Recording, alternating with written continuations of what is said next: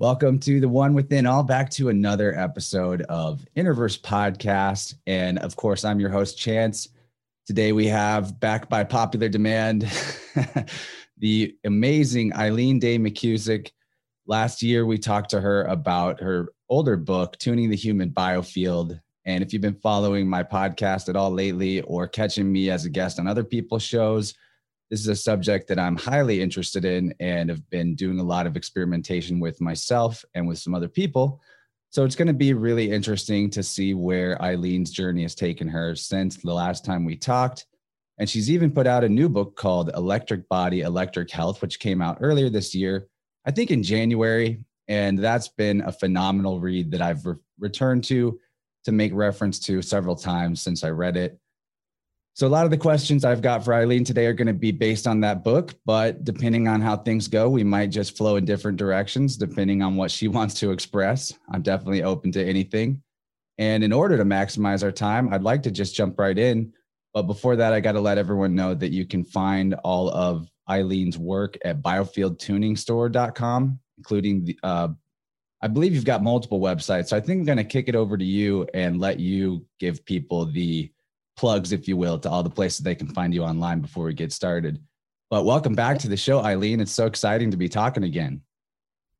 Yeah, thanks, Chance. It's great to be here. I really enjoyed our last talk. I actually took a lot away from it, which I don't usually from interviews. You know, you had some really interesting things to say that really stuck in my mind and were helpful. So I figured we'd get a lot out of speaking again. And where people can find me, we have a couple websites. Electrichealth.com is designed to be an introduction to the idea of electric health. It's got all kinds of info on it, educational info. And biofieldtuning.com and biofieldtuningstore.com. And the store is where you can get my books if you don't want to buy from Amazon and a whole bunch of tuning forks and other things that I've created.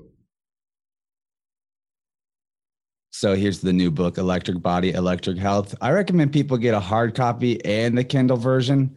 That way you're supporting two times, and also you can take it with you on the go, because the very cool thing about the book is the detailed charting of the biofield anatomy, which we'll get into a little bit of that. And we definitely talked about it last time. But before we started off, I wanted to ask you about your recent adventures, if there's anything particularly fun or exciting you want to share about all the things you're up to. I know your life is a kind of a whirlwind. Well, you know, my life has definitely been a whirlwind in the past, Chance, but I just, in fact, in the end of May and into the beginning of June, I had so many things going on, so many projects to complete, and I was keynoting at a couple different conferences, one in person and one virtually, and everything kind of wound down all at the same time. And I really made a commitment to take some time and some space to not be busy, to not be always go, go, go and do and juggling a million things. And so I'm sort of in a period where I feel like some kind of cycle has completed and a new cycle is arising. And any waveform always begins in stillness. And so that's where I currently am. I think it's going to be brief, but I've been really just practicing being, not planning, not feeling like I need to create or do, but really just letting myself rest and be still, which is something I haven't really had the liberty to do in a really long time. And I think we're also conditioned towards super busyness, especially people like me who tend to be sort of super achievers. And there's a sense of self-worth in our productivity and our deliverables. And I feel the impulse, you know, to like, oh, gotta go do. But I'm just letting it pass and just letting myself just kind of be, which I'm actually really enjoying. So my adventure at the moment isn't very adventuresome, but it's very pleasurable. That's pretty awesome, though, because in a way that itself is like an adventure, probably, to slow down and smell the roses, so to speak. And I can kind of see it in you. You do have a very calm and relaxed energy. Not that you didn't before or you were manic or something, but I know you were traveling a lot. And like you said, doing a lot of keynote speaking. And of course, finishing up that book at the end of the year, last year, probably took a lot. So I'm happy for you that you're able to kind of chill out a little bit and let the seeds you've planted sprout on their own and germinate and see where the next fruit comes from. That's pretty Exactly. awesome. Yeah, that's what I'm really feeling. Just the desire to kind of let things ripen and fall where they will without having to effort too much, without the trying and the doing. That I just think that we've been so conditioned to that. I know that I certainly was. And in my work with groups, I find this tendency to this guilt-driven overdoing, this need to produce. It's very ancient. We're mentally coded for slavery and for productivity and for an irrational amount of busyness and doing. And so much of actually the work that I've done, the group sessions that I've done over the last year, that theme has come up again and again. And I guess, because I put myself in every group that I do. And so I receive the benefit. And the big part of the healing that happened in these groups is really around this ability for self-agency and sovereignty, and not being so blindly programmed by our culture and by our ancestry, by our history. I talk about how we've been raised in captivity for generations now, and we've lost touch with our wildness, with our essential humanness, with our own knowing. And health is really a place of getting back to that wildness, to that natural humanness. And that frenetic pace of doing isn't really in harmony with our fundamental humanness and wildness. Absolutely. I think that even other domesticated animals besides domesticated humans know how to chill out and relax. I look at my dog. He doesn't do a whole lot unless I start throwing the ball. And then that's something that's driven by excitement and passion, of course. So I think there's a ton of wisdom in that. And it's not necessarily human nature to be any one way, but I like to think that our nature is what we're becoming in the present moment. And what you're talking about definitely resonates with, I do like a daily card draw myself with 3 different decks. And the first card today was from the I Ching, and it was work on what has been spoiled, which is all about slowing down and tending to what is most needed, despite whether or not it is like flashy or glamorous or has some sort of end goal, just literally like sweeping and cleaning up. And, with biofield tuning, it is kind of like sweeping your field. It's just like a chore in that sense, not in a negative way, but like just a basic thing to keep yourself going. And the second card I drew was the Ace of Discs, which is all about good fortune coming your way and just popping up out of nowhere. So I think that the message there is telling us that if we just do the small things to take care of ourselves, the good big opportunities will still come out, even if we're not frantically searching for them. And then the third card was Blue Heron, which is a Native American animal medicine deck. And it came out in the reverse, which is all about self-reflection gone awry. So sometimes in those periods of not doing a lot, or actually in either period, self-reflection can be a great tool, but it also can be self-criticism, harshly judging yourself for not getting enough done.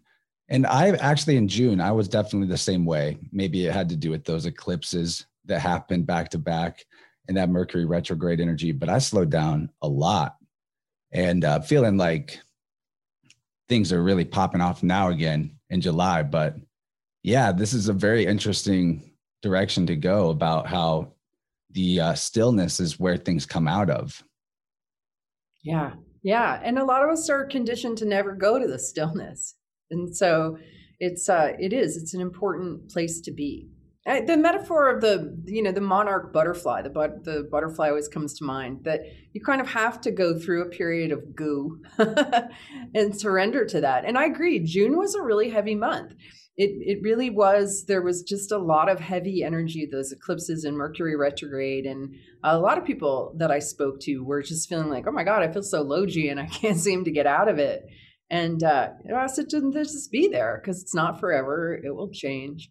And and the idea of clean. That's one of the things that I've been doing actually, is sort of, cleaning junk drawers, getting into all of those kinds of cleaning details that in a busy life that, you neglect over and over again. I have a motto that when in doubt, clean. When you don't know what to do with yourself, when you're in an impasse, when you're confused, when you're stuck, when you're just, not in a good space, if you really take the time to bring a new level of order to the space around you, by the time you come out the other side of that, you generally feel better, and you also know what it is you need to do. So there is definitely something to be said, about attending to the spoil. That's a funny way of putting it, but I'm just thinking of this group of shelves that I have that was total chaos, and I was able to it's time to clean that, and it felt so good to do it. Everybody's got at least one drawer that's just filled with stuff they hate, and it's pointless to be there. It's just a waste of space. And I love what you're saying. I think that that's a great motto, because our living space is kind of a fractal reflection of our psychic space, wouldn't you say?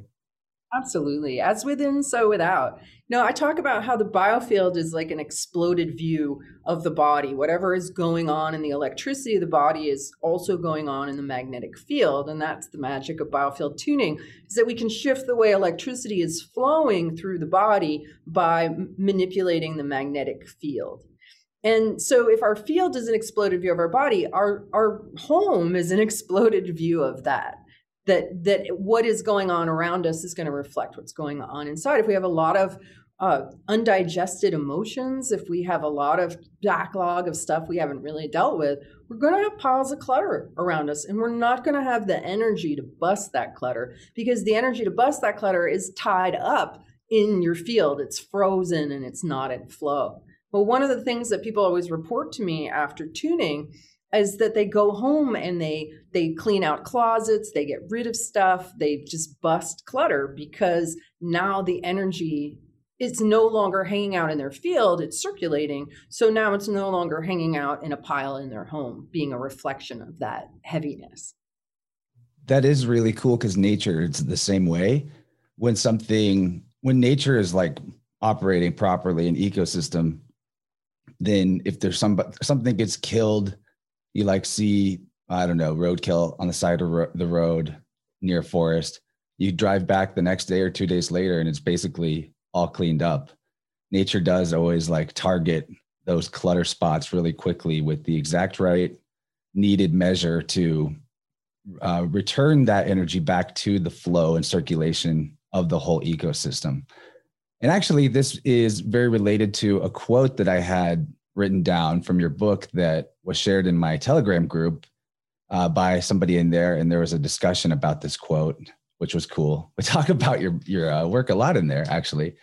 And so you say that modern humans have become disconnected from the rhythm of nature as we've synced our lives to artificial accelerated rhythms.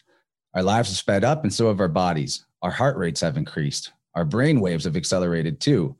Life on Earth, including the human brain, has organized itself to the tune of the Schumann resonance, the organizing background rhythm of the ionosphere.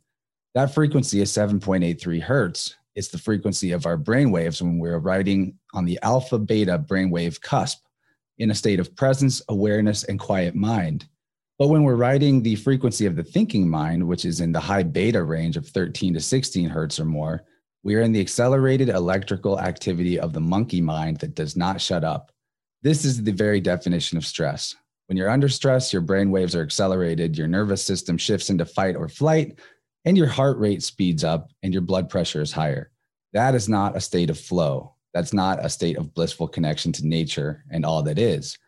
And that was a long quote to read all out, but I feel like it was all very pertinent. And I wanted to expand on the flow state a little bit. And if you had any current pertinent insights into how to drop into the flow state, even during something that might be considered boring and anti-flow state, like chores, like cleaning up. Well, music comes to mind for that. There's nothing like putting on a good, high energy music that you like to sing to do chores. So certainly music and song is a great way to enter into flow. Is by very nature, it is flow. So, and our beings are musical. If everything in our inner symphony is in harmony, then that just becomes our experience, whatever we do. Very few people have the luxury of that experience because our culture is so sick and so twisted and so distorted. There's so many signal jammers present that stop us from entering into that connection with nature. But as far as dropping into a flow state, I think that we really just need to get out of our heads. So many people that I work on, I find that there's a head that's sort of disconnected from the body. The body is filled with feelings. And if you were never taught what to do with your feelings, if you were only taught to suppress or repress or avoid or resist your emotions, then all of those emotions that got generated in you that didn't get expressed are all floating around in the body. And so the body isn't a comfortable place to be. And we end up with a hyperactive mental body instead. It's very, very common in our culture that when we speed up and we amplify the mental body, it overrides our experience of the emotional body. And so many people end up in this place where they're thinking their feelings frenetically in their head, instead of allowing their awareness to just drop down into their body and feel. Because our feelings are what keep us healthy. Just like your physical sense of touch alerts you if something's hot so you don't get burned. Our emotions are the same thing. They're there as imprints and messages, really, to keep us healthy. That's what they're designed for. And if we're always overriding them, we're going to end up in poor health. And we're definitely not going to experience that flow state. I find it really interesting, and this is maybe something you've come across as well, Chance, that up until just a couple hundred years ago, the center of consciousness was never seen as being in the brain. It's only, I think, since we've had widespread literacy and this tendency to string words together in our minds that we've lost our connection to our bodies. Previous cultures saw the center of consciousness in the heart or in the solar plexus. And there's a lot of New Age talk about dropping into the heart and living from the heart. In my work of exploring the body, bouncing sound off the body and listening to it, I became extremely intrigued by the liver and really the whole solar plexus, because people talk about, do you go with your head and what you think, or do you go with your heart and what you feel? I like the idea of going with the gut and what you know, and keeping your orientation of self more in the region of the solar plexus. If you had the opportunity to go to a single individual for counsel, or an entire council of people for counsel, what would you do? I personally would like to go to a group, and our organs of digestion, our kidneys, our liver, our small intestine. The small intestine looks like a brain. There's so much intelligence here. The heart can be very childlike. The brain goes off into the future and in the past and sees things through filters and is very confused. But the gut knows. And so I like to keep my center of awareness in my solar plexus, and the idea of the inner radiant sun of the electric body that is fractal to the sun in our solar system, to the great central sun. My electric body is, we're all drops of sunlight. We're all drops of light. And our sense of radiance, our sense of electrical connection, really inner illumination, all comes from down here, not up here. Not even, there's a hyperfixation on the pineal gland that I don't really think is necessary in this idea that it's spiritual. I think that what we really want to be is fully human and fully embodied in our human bodies, because this is where the magic is. Not in trying to get up and out, not in trying to limit ourselves to one color of the rainbow that we are, but experience ourselves as full spectrum embodied human beings coming from a radiant core. And that is what gets you into the flow state. just like the sun moves around the universe and everything in nature is in a state of flow, when we're attuned to the center of our being and our inner light, and we're not thinking and we're not out of balance, and we can breathe into that place and feel that sense of radiant connection with all that is, that's a state of inner unity that leads to an experience of flow in the world. I'm really glad you really glad you got into that, because it was one of my questions on whether or not you want to try to be heart-centered with your consciousness or in the solar plexus, because you do talk about that in the book, and I found that very interesting. And it's true that the flow state is not something that requires thought. Like dancing is the perfect example. If you're ever actually being moved by the music, you're not thinking about the next move you're going to make. And this also reminds me of, I have a great grandmother-in-law, and she's in her mid-90s, and she's super healthy, still lives by herself, still drives around, and is not getting any kind of like dementia or anything. And she's even outlived one of her children.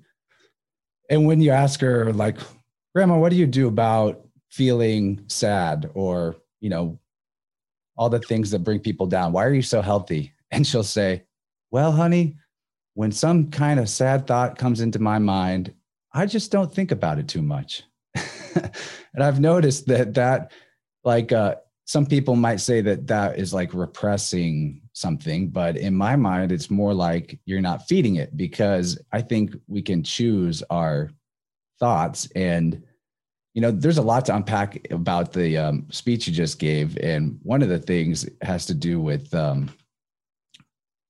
how somebody can feel their emotions in their body and get them out of their head. Because I have talked to people about this who've told me, well, actually, I don't feel any correlation to emotion in my body. It's all mental. And I think I'm just different. I think that what you're saying doesn't apply to me. And for me, it's just mental, and I'm okay with that.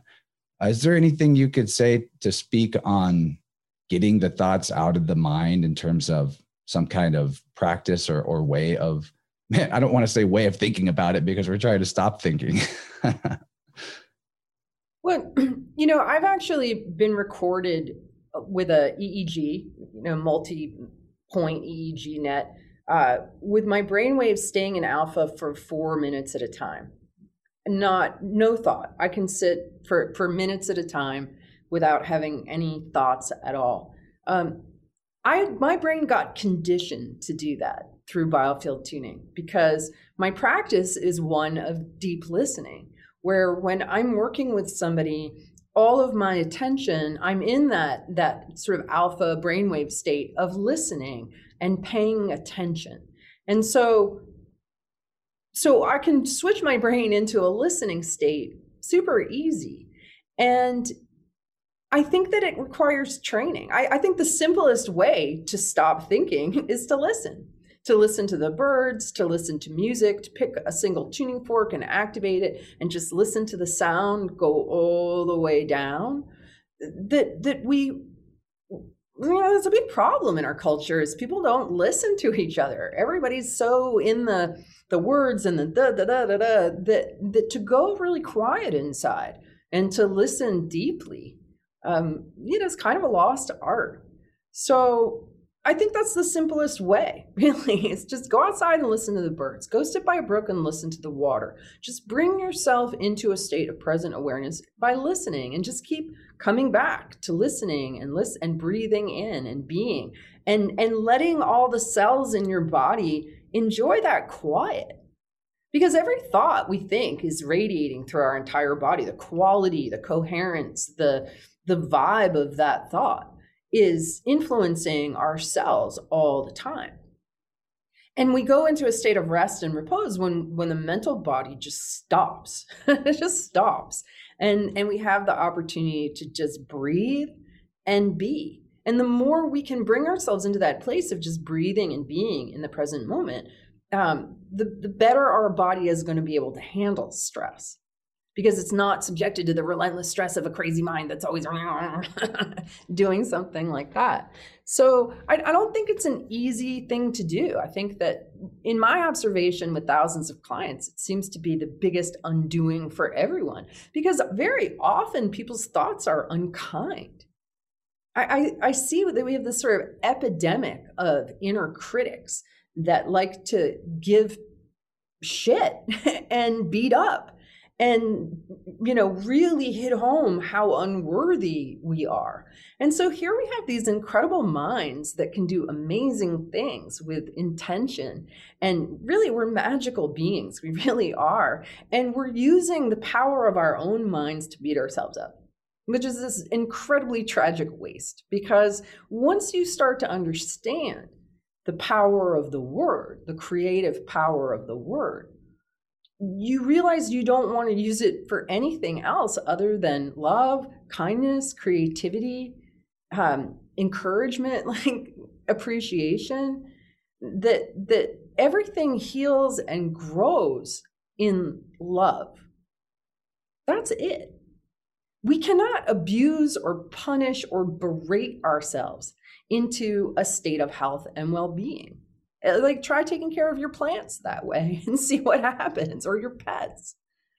It's when we love ourselves, our human beings, our human experience, that we heal and that we grow. And that's really simple. I mean, that's what it really comes down to. It's so, so simple, that the way that we achieve health is by living as much as possible in a state of love, self-love, life love, other love. And that's, again, in a world like this, really, really hard to do. It isn't a switch that we flip. We don't just go from being like, ah, to being like, oh. And so many people are looking for that chance. I know I spent many years looking for that quick fix, that instant enlightenment,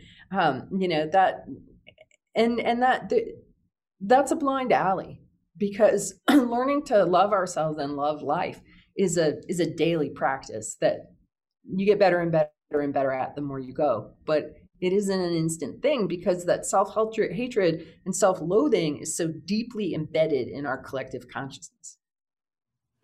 Well, there are places I want to go from here. I'm glad this is great, because we're talking about questions I had without me having to necessarily ask them in the formal way, right? But I noticed in your book, you talked about in the throat chakra section that you are being often ruthlessly observant of when people do this negative self-talk. And I, for one, have managed to cure myself of that too, largely. And when I do catch one of those unkind thoughts about myself pop up, I always just like zero it out and go, actually, no, I don't feel that way.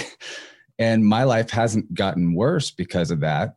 But I do know people who have told me that the negative self-talk is the only way they can motivate themselves to change. And I think that you're right on the money, and that self-esteem is actually more important currency for being able to change than self-loathing. But when you refer to jumping on someone for their syntactical choices of how they self-describe, what do you have any tricks for how to do that in the tactful way? Because sometimes it doesn't go over well. Well, I think the biggest thing are I am statements. When people say things like, I am fat, I am broke, I am a victim of this disease, I just very gently point out that the word is creative. And I used to say, I'm fat, I'm broke, I'm sick, I'm miserable. I used to say all those things. And then one day, it really, really sunk in that by our word, we create our life. There's a great quote that always seems to really sink in for people. It's from a book called The Tongue, A Creative Force, which is a very wise little book written by a fellow by the name of Charles Capp. And he claims to have channeled Jesus in different things, but this particular quote, I have told my people they can have what they say, but my people keep saying what they have. And that is really, really true. I went through this chance of all things with my hair. I got a CAT scan in 2012 and a whole lot of my hair fell out. They over radiated me. This was the last time I went to a doctor. And, and after that, my hair was like frizzy. It really changed. And so I went through years of saying, I hate my hair. I hate my hair. And it just got worse and worse. And my son, who is very wise, he's 20 now. I talk about both my boys in my books. He said to me, Mom, stop hating your hair. You need to love your hair, and then it will get better. And I was like, okay, you're right. Like, this is a blind spot for me. And we all have blind spots like this. And so I started saying, I love my hair, even though I didn't, but I kept on saying it. And I actually ended up finding a good hairdresser, some better products. And it took maybe a year to get to the place but my hair got healthier, it got thicker, because I gave it love. I was giving it hate and frustration, and I was directing that energy. I see this in women all the time, like I'm listening to their thighs, and I'm like, do you hate your thighs? And they're like, oh, I hate my thighs. I'm always directing like hateful energy at my thighs. I'm like, I can hear that in here. I can hear how your cells feel, because you hate this part of your body. And so again, just coming back to love and what we say. I remember I had somebody in a class who we were going around in the introductions, and she said, I have Hashimoto's disease. And I said, wait right there. I was like, who is Hashimoto and why do you have his disease? And she was totally taken aback. She was like, I hadn't really thought about that. And in that moment, she realized that she was creating that by saying it. And she took charge of her life. She started tuning herself. She changed her boundaries, and she healed herself of Hashimoto's disease by becoming extremely aware that she was creating her own story by speaking it. And she's like, I don't want to speak that. That's not who I want to be. So just bringing gentle awareness to people. I'll even say something like, when people say, I am this, I'll say, well, re-say that and say, I have been this. Because when you say I am, it's so creative. But when you say I have been this, then it adds a fluidity to the equation that allows it to be different in the future. So I think the more we become very, very vigilant about the fact that words are spells, and they are creative, and we are magicians. And the more we become mindful and deliberate and clear and inwardly unified with our speech, the more powerful it becomes. And then our ability to materialize the things that we want, to materialize plenty, just happens naturally because our word is so powerful in that way. I mean, we do it all the time. But if we're just kind of going off with random stuff and it's not focused, and then it has no power. But words that come from a very centered, deliberate place, understanding the sanctity, really, of the creative power of our word, become much, much more powerful in the world. It's very interesting. It's kind of like if your word comes from a space of stillness, then that word is very powerful and creative. But if your word is against the self, if you will, antithetical to the truth of who you are, which is basically infinite divine potential, then the word comes back still or null and void. So you want to speak from that thoughtless, wu-wei, flow state place. And I've noticed that this is, probably obvious to anybody that there's more and more people in the world, especially I see it with like teenagers who are really quick to jump on the bandwagon of I have anxiety, I'm depressed, or I have depression. And it's almost become, I shouldn't say almost, it has become a social currency to identify ourselves with these things, whether it's Hashimoto's or any other way that we're self-victimizing. And I love the story about your hair, because I think I've been telling my hair I hate it like unconsciously for a long time, but maybe not. I mean, maybe not to an extreme degree, but I've always had crazy hair. Maybe I've just been telling my hair it's crazy. Not that I hate it. I'm going to tell my hair a different story. I actually just got a different improved shampoo myself. So that's a funny sync. But when we're talking about these sort of self-loathing energies, I wanted to return to the heart chakra and where this energy of hatred is coming from.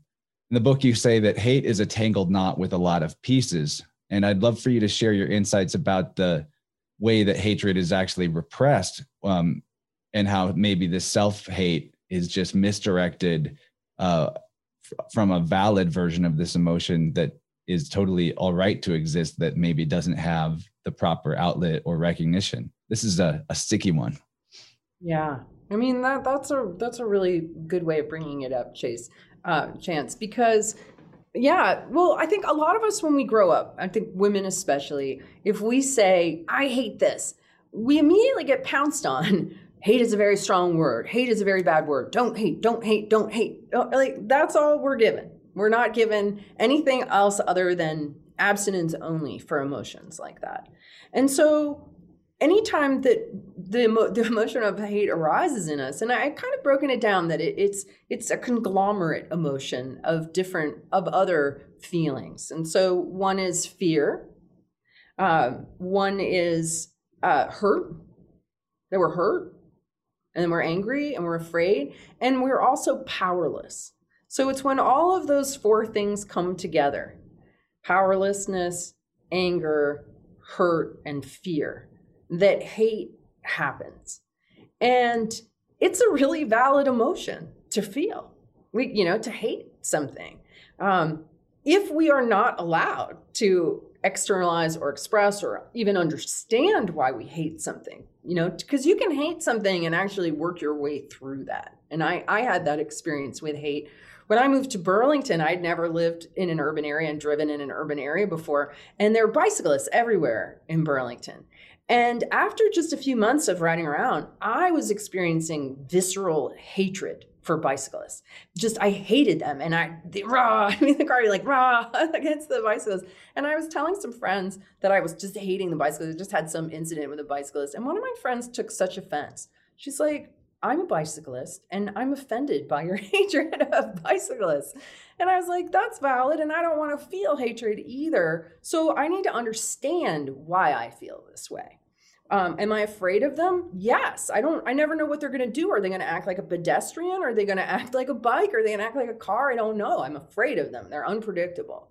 Am I hurt by that? Yeah, because it feels insensitive to me as a driver. Am I afraid? Yeah, I'm afraid I'm going to hurt them or hurt me.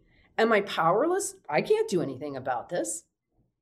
And so in breaking it all down and understanding it, I was like, okay, I get that I'm feeling that way, but this is part of my environment and I need to adapt to my environment. Otherwise, I'm going to be in a state of physical reaction and discomfort, and that's not good for my heart or my being. So through the process of dissecting it and understanding it and pulling out the different threads, I was able to get over it, and go into a place of acceptance, because that's just what it was. I mean, obviously we hate different things for different reasons, and not everything is that easy to unwind, right? But I think that it's really important that, one, it's okay to hate. It's a totally natural response from the body, and it's a complex response. And two, what you're hating, what can you do about it? Because you don't want to keep on feeling that way in your body. It is not a coherent emotion. It's a valid emotion. All of our emotions are valid, but it's a complex, incoherent emotion that really damages our health and well-being. So I found that just like turning over stones and being willing to really understand them is very often enough to just let something heavy or difficult go, because we get it. Yeah. So I think what you're describing is the proper use of thinking, where it's actual thinking, because so much of the thoughts that, like, as we've described, are just sort of these repetitive loops and stories we tell ourselves. And what you're doing in that situation is directing your thought with the intention of getting to the bottom of something. And it probably doesn't even take very long. It's like literally just like untangling a knot. I like that you use that metaphor. you're just getting it straightened out again, and adapting to the environment is usually the answer, or coming up with a better boundary is probably required if the hatred is like revolving around a situation or a person. Uh, but one of the things you talk about in the book that I think relates to this is when you say we are all born actors and actresses and can conjure up feelings of love and gratitude out of the ether. And I'm definitely someone who can do this. Actually, loved in your book when you talked about the guy who said arigato 1,000 times in a day. And I've been using that as a mantra just 3 times. Arigato, arigato, arigato. It's fun. It's actually a really fun one instead of saying thank you, thank you, thank you. But either would work.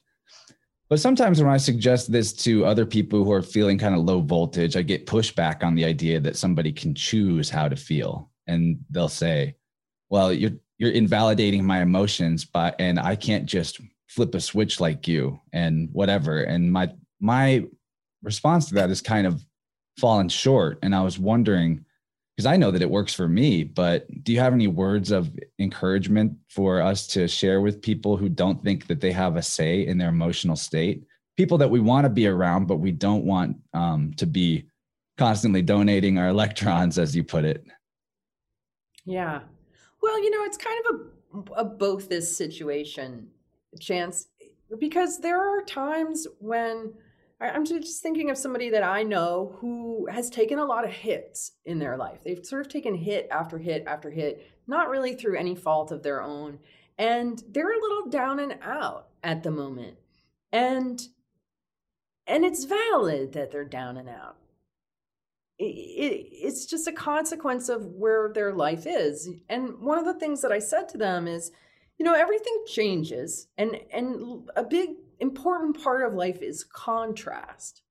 And life is very much a journey of ups and downs. For every high, there is a low. And this is sine wave. Yeah, it's just the journey of life.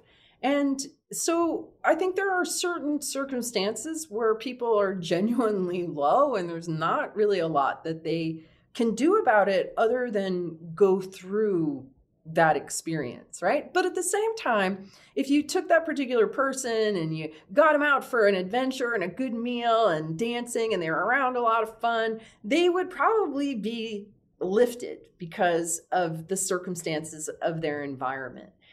Maybe not all, but certainly many, right? So our circumstances, our external inputs definitely play a role. Who we're around, how they're feeling, what's going on. I mean, we don't want to be fake happy. We don't want to, like spiritual bypassing. Yeah. We don't want to, like, oh, I'm vibing high and I don't feel shame. We don't want to do that. We want to be really real about how we feel. But at the same time, you're right. We can change our state. And you know what? My favorite word at the moment is actually appreciation. Gratitude is great. And, there's been so many studies done that when you regularly practice gratitude, it does improve your life. But when you think about being grateful, it's kind of like a pulling in kind of feeling, like, oh, I'm so grateful, right? But when you appreciate someone or something, there's an extension of your energy to that person. I really appreciate you and what you do and what you bring to the world. If we can move into a spirit of appreciation, I appreciate that I can get out of bed this morning. I appreciate that I have food in my fridge. I appreciate that the sun is shining. I really appreciate that bird song.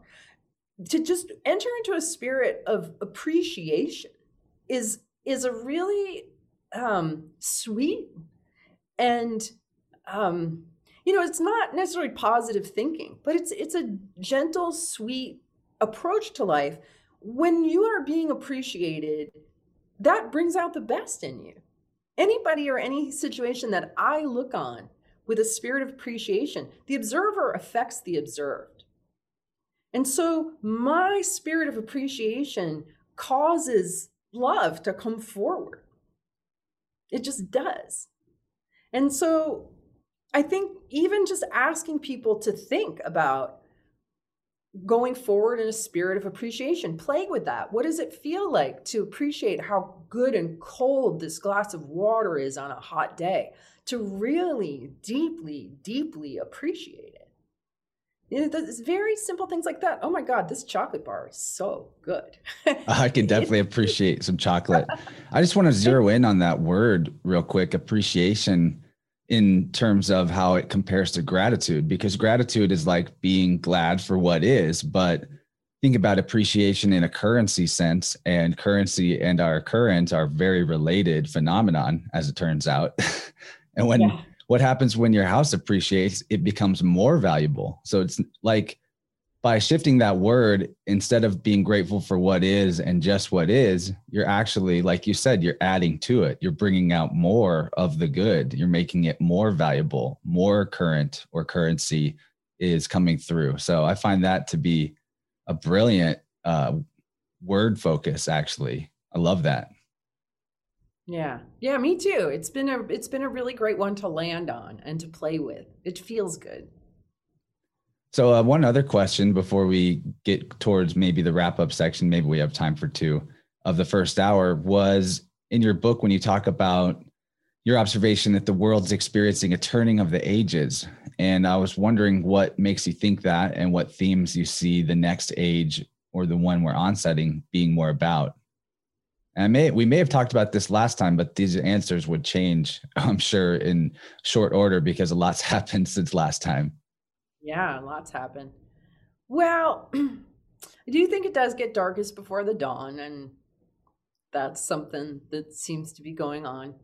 Um, the Aquarian age, this idea of moving from the Piscean age to the Aquarian age, the symbol for Aquarius is like electric waves.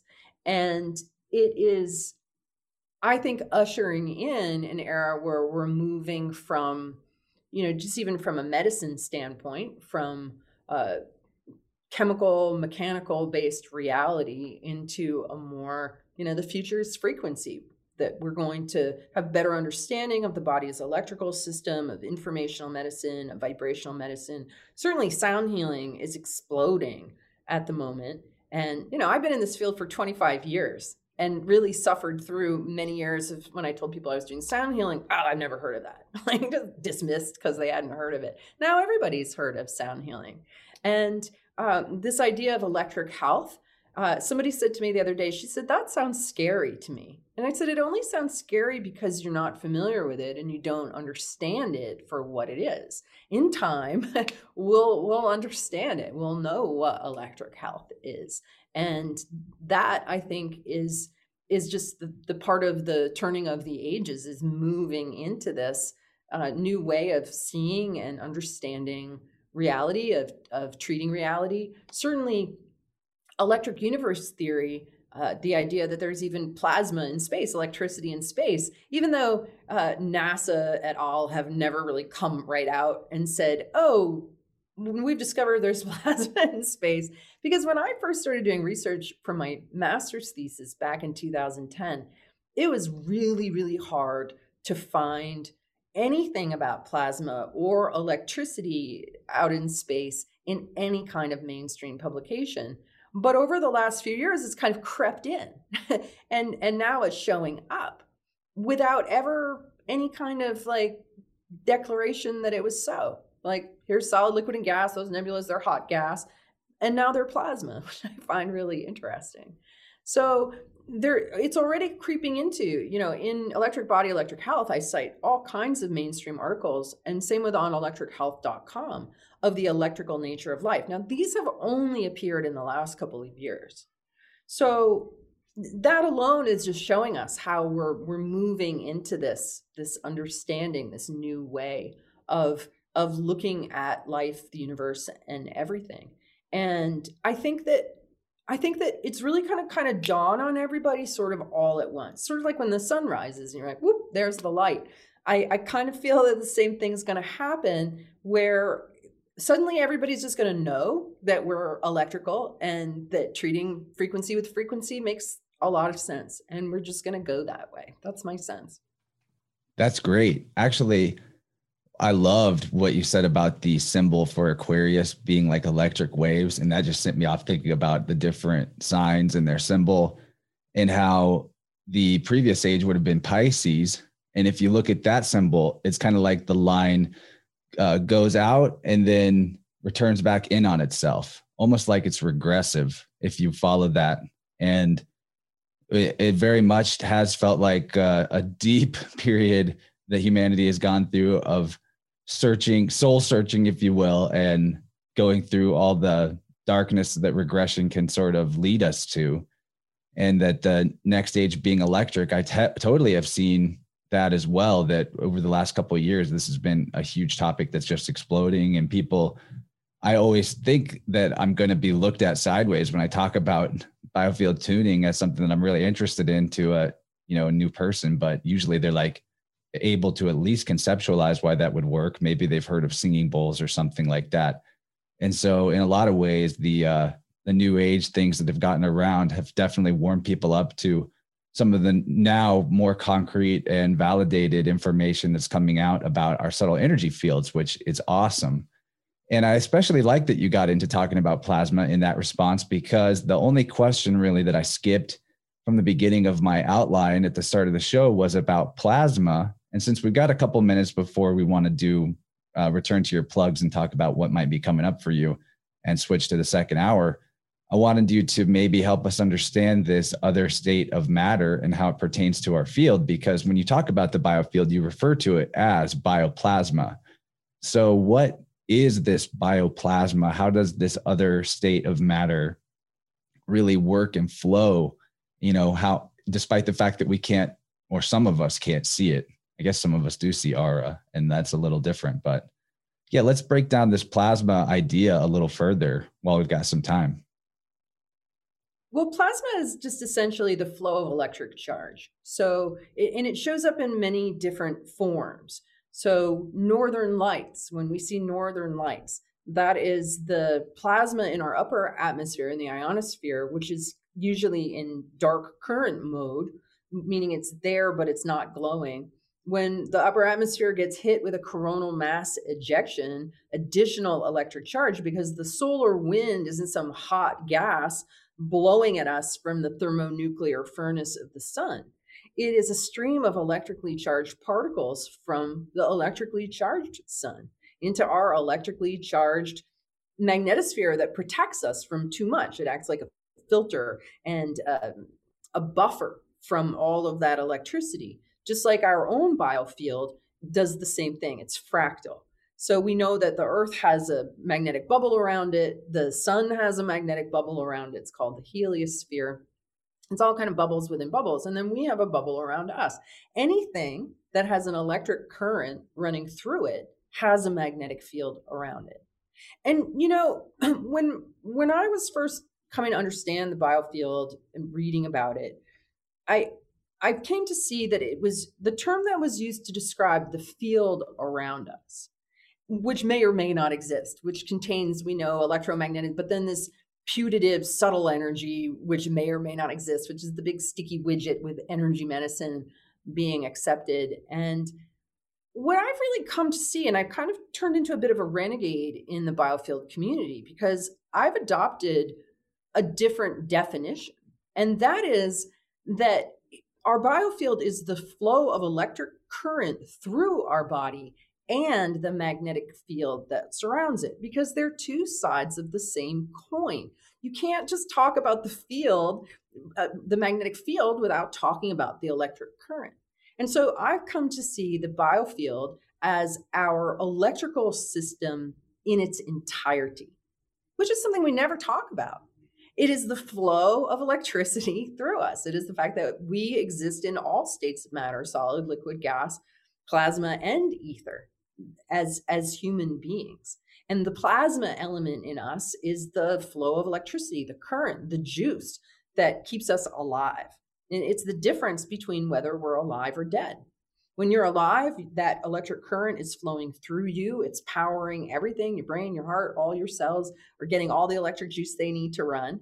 And when you die, your body is still there, but your light, your electric body, your plasma being has gone out. And the same electricity that powers us is the same electricity that powers the sun and all the stars in the heavens. All of life itself is running on electric current, electric juice.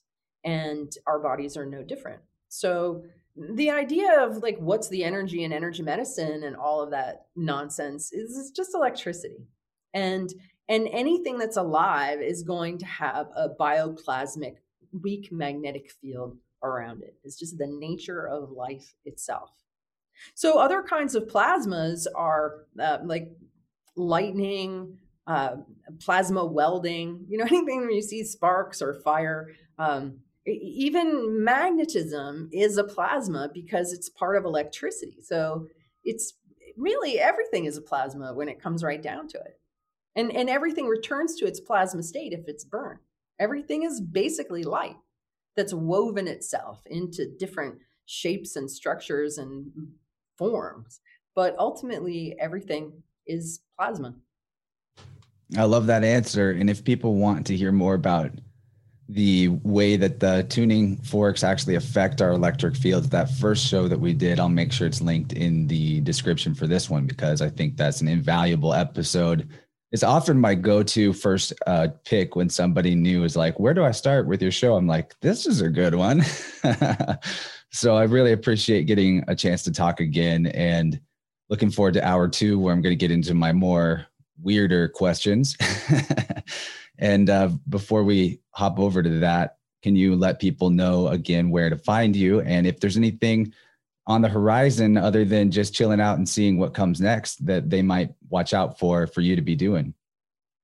Sure. Well, you can find me at electrichealth.com or biofieldtuning.com. There's also a Biofield Tuning store where you can purchase all kinds of sound healing dunk. And then as far as things coming up, I don't have a ton on my calendar. Yes, you can get the Sonic Slider. I don't have a ton on my calendar. One thing that I have been doing is collaborating with 2 Australian brothers by the name of the brothers Corin, Isaac and Torald. And the 3 of us have created a body of work called Sing the Body Electric, where we brought together their background as vocal coaches and entertainers and people who are really dedicated towards helping people who don't believe that they can sing to sing. And I think that singing is one of the best ways to raise your voltage, to improve your health, especially singing with other people in a group. It's so uplifting. And so we are going to be live at Esalen in California, September 17th through 19th, doing our first in-person Sing the Body Electric workshop. And so this is a workshop to get you into your body and expressive from that place, to really make you feel safe and comfortable and confident with your own voice. Remember, because it's by our voice that we create our life. And so the more embodied and electrified and intentional and enjoyed our voices, the more power it's going to have. So we also will be doing that virtually as well in October, if you can't make it to Esalen. And then another thing that's going on is we have virtual Biofield tuning training. So 2020 forced us to bring our Biofield tuning certification program online. And it's a 2-level training that people can do from the comfort of their own home around the world. So if you're interested in learning Biofield tuning, and it's a very rewarding practice, then I would encourage you to check it out, because now we'll have our second part will be online in September. So full certification available online now, which is great. Yeah, that sounds awesome. I definitely plan to enroll in that as soon as is possible for myself, because this has been a really useful skill set to start exploring. And there's so much to it that you can intuitively start to pick up on, especially if you have a history with things like, for me, it was Qigong that helped me get attuned to the tuning forks more easily. But still, there's definitely no replacement for the years of experience and the methodical training that I'm sure Eileen has developed for people who want to jump right into this at a high level and not have to slog through all the questions and discoveries that you made for us all. So definitely very appreciated all the work you do. And I think that this is going to have, and already is having, ripples out into the world that are part of changing the water level for this next age situation. So thank you so much for being here. And everybody, please consider tuning in to the second hour through Rokfin or Patreon, which is linked in the show notes. And we'll be back with Eileen for the members just after this. Thanks, Eileen. Thanks. Thanks, everybody. Hey, everybody. I thank and appreciate you for making it to the end of this episode. I've been excited about this one for quite a long time and kind of frantically rushing to get it out. Not rushing like doing a bad job, but I just want it to the world as quick as possible because I've been dying to have the conversation myself, or actually, I guess living. Got to watch our words. I've been living for the day that I could talk to Eileen again and go deeper into this subject of sound healing. Anyone that's been following me this last year or two knows I'm definitely obsessed with it and have been since the first time she was on. And I'll link it in the show description, that episode, in case you didn't hear it yet, because it's just as good as this one. Who knows? You might like it better. But since I've been kind of frantic and today was oh so busy and I could use a moment to chill out, but I haven't given it to myself yet, I thought maybe we could do it together. Because we just went through a whole conversation with the tuning fork lady herself. Big thanks to Eileen. But we didn't actually play any tones, which I can now do because I've hooked up recordings of different forks to my mixer. So I think maybe about a minute or so, it would be fun to take that time to listen to some tones and see if I can chill myself out. Bring my level of wired from too much caffeine down to a more manageable level, right? Maybe you're in the same boat as me. So here we go. I'm going to start with the tone of the sonic slider, and then I'll probably keep that one going and then layer in another tone or two. So hopefully it sounds good. And here we go.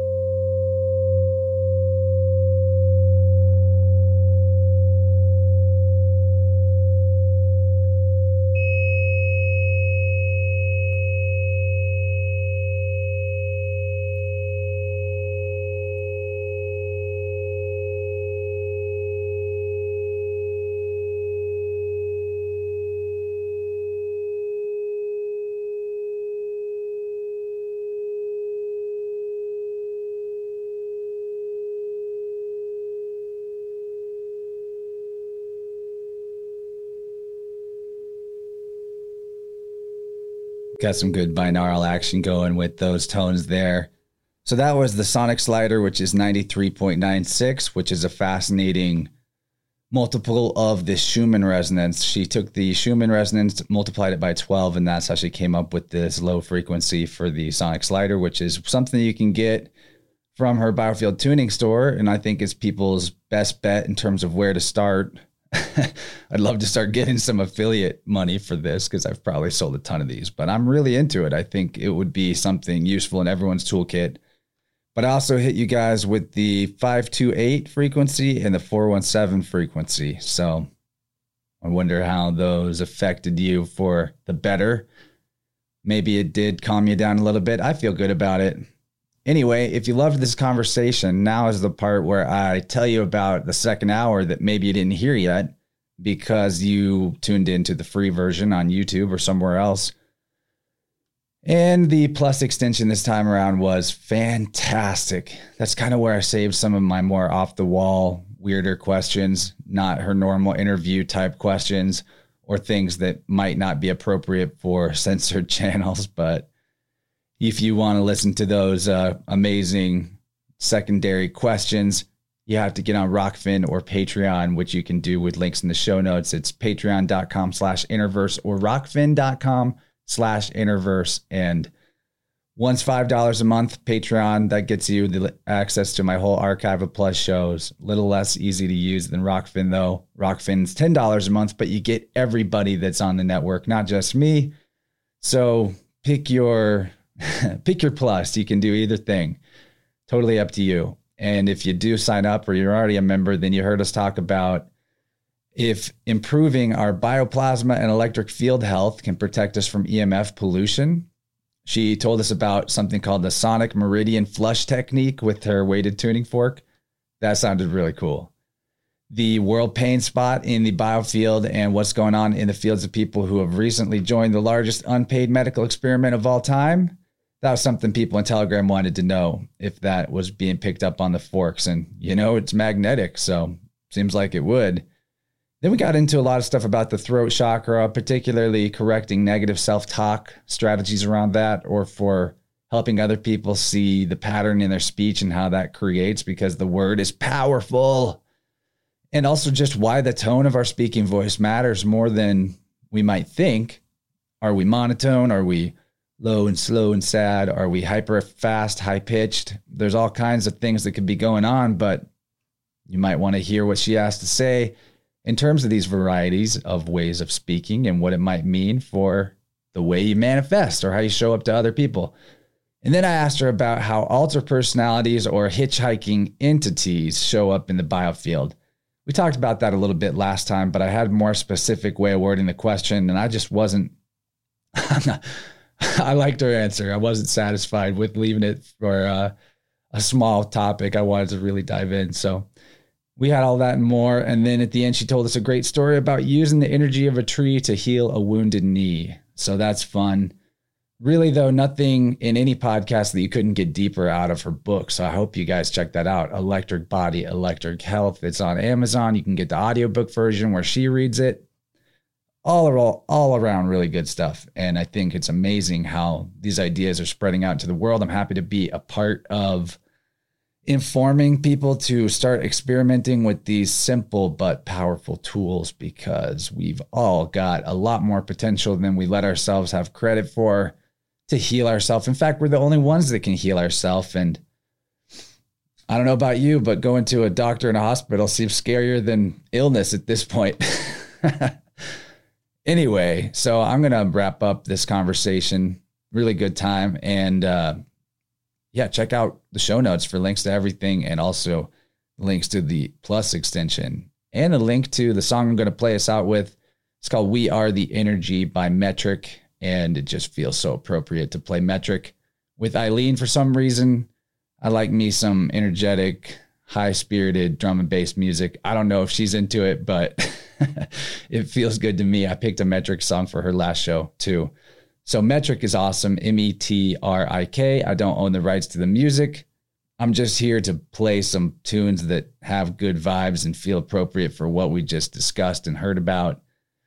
So if you're out there, copyright monsters, don't get me for this. I'm totally just supporting somebody's music. It feels like very few podcasts take the risk of actually playing people's music on their show, because there's a lot that could go wrong with that. But, who knows? Someday it could get you removed from somewhere, but I'm not worried about it, especially in an episode where the guest's name actually has the word music in it. And we talk so much about how powerful and important sound is for our well-being.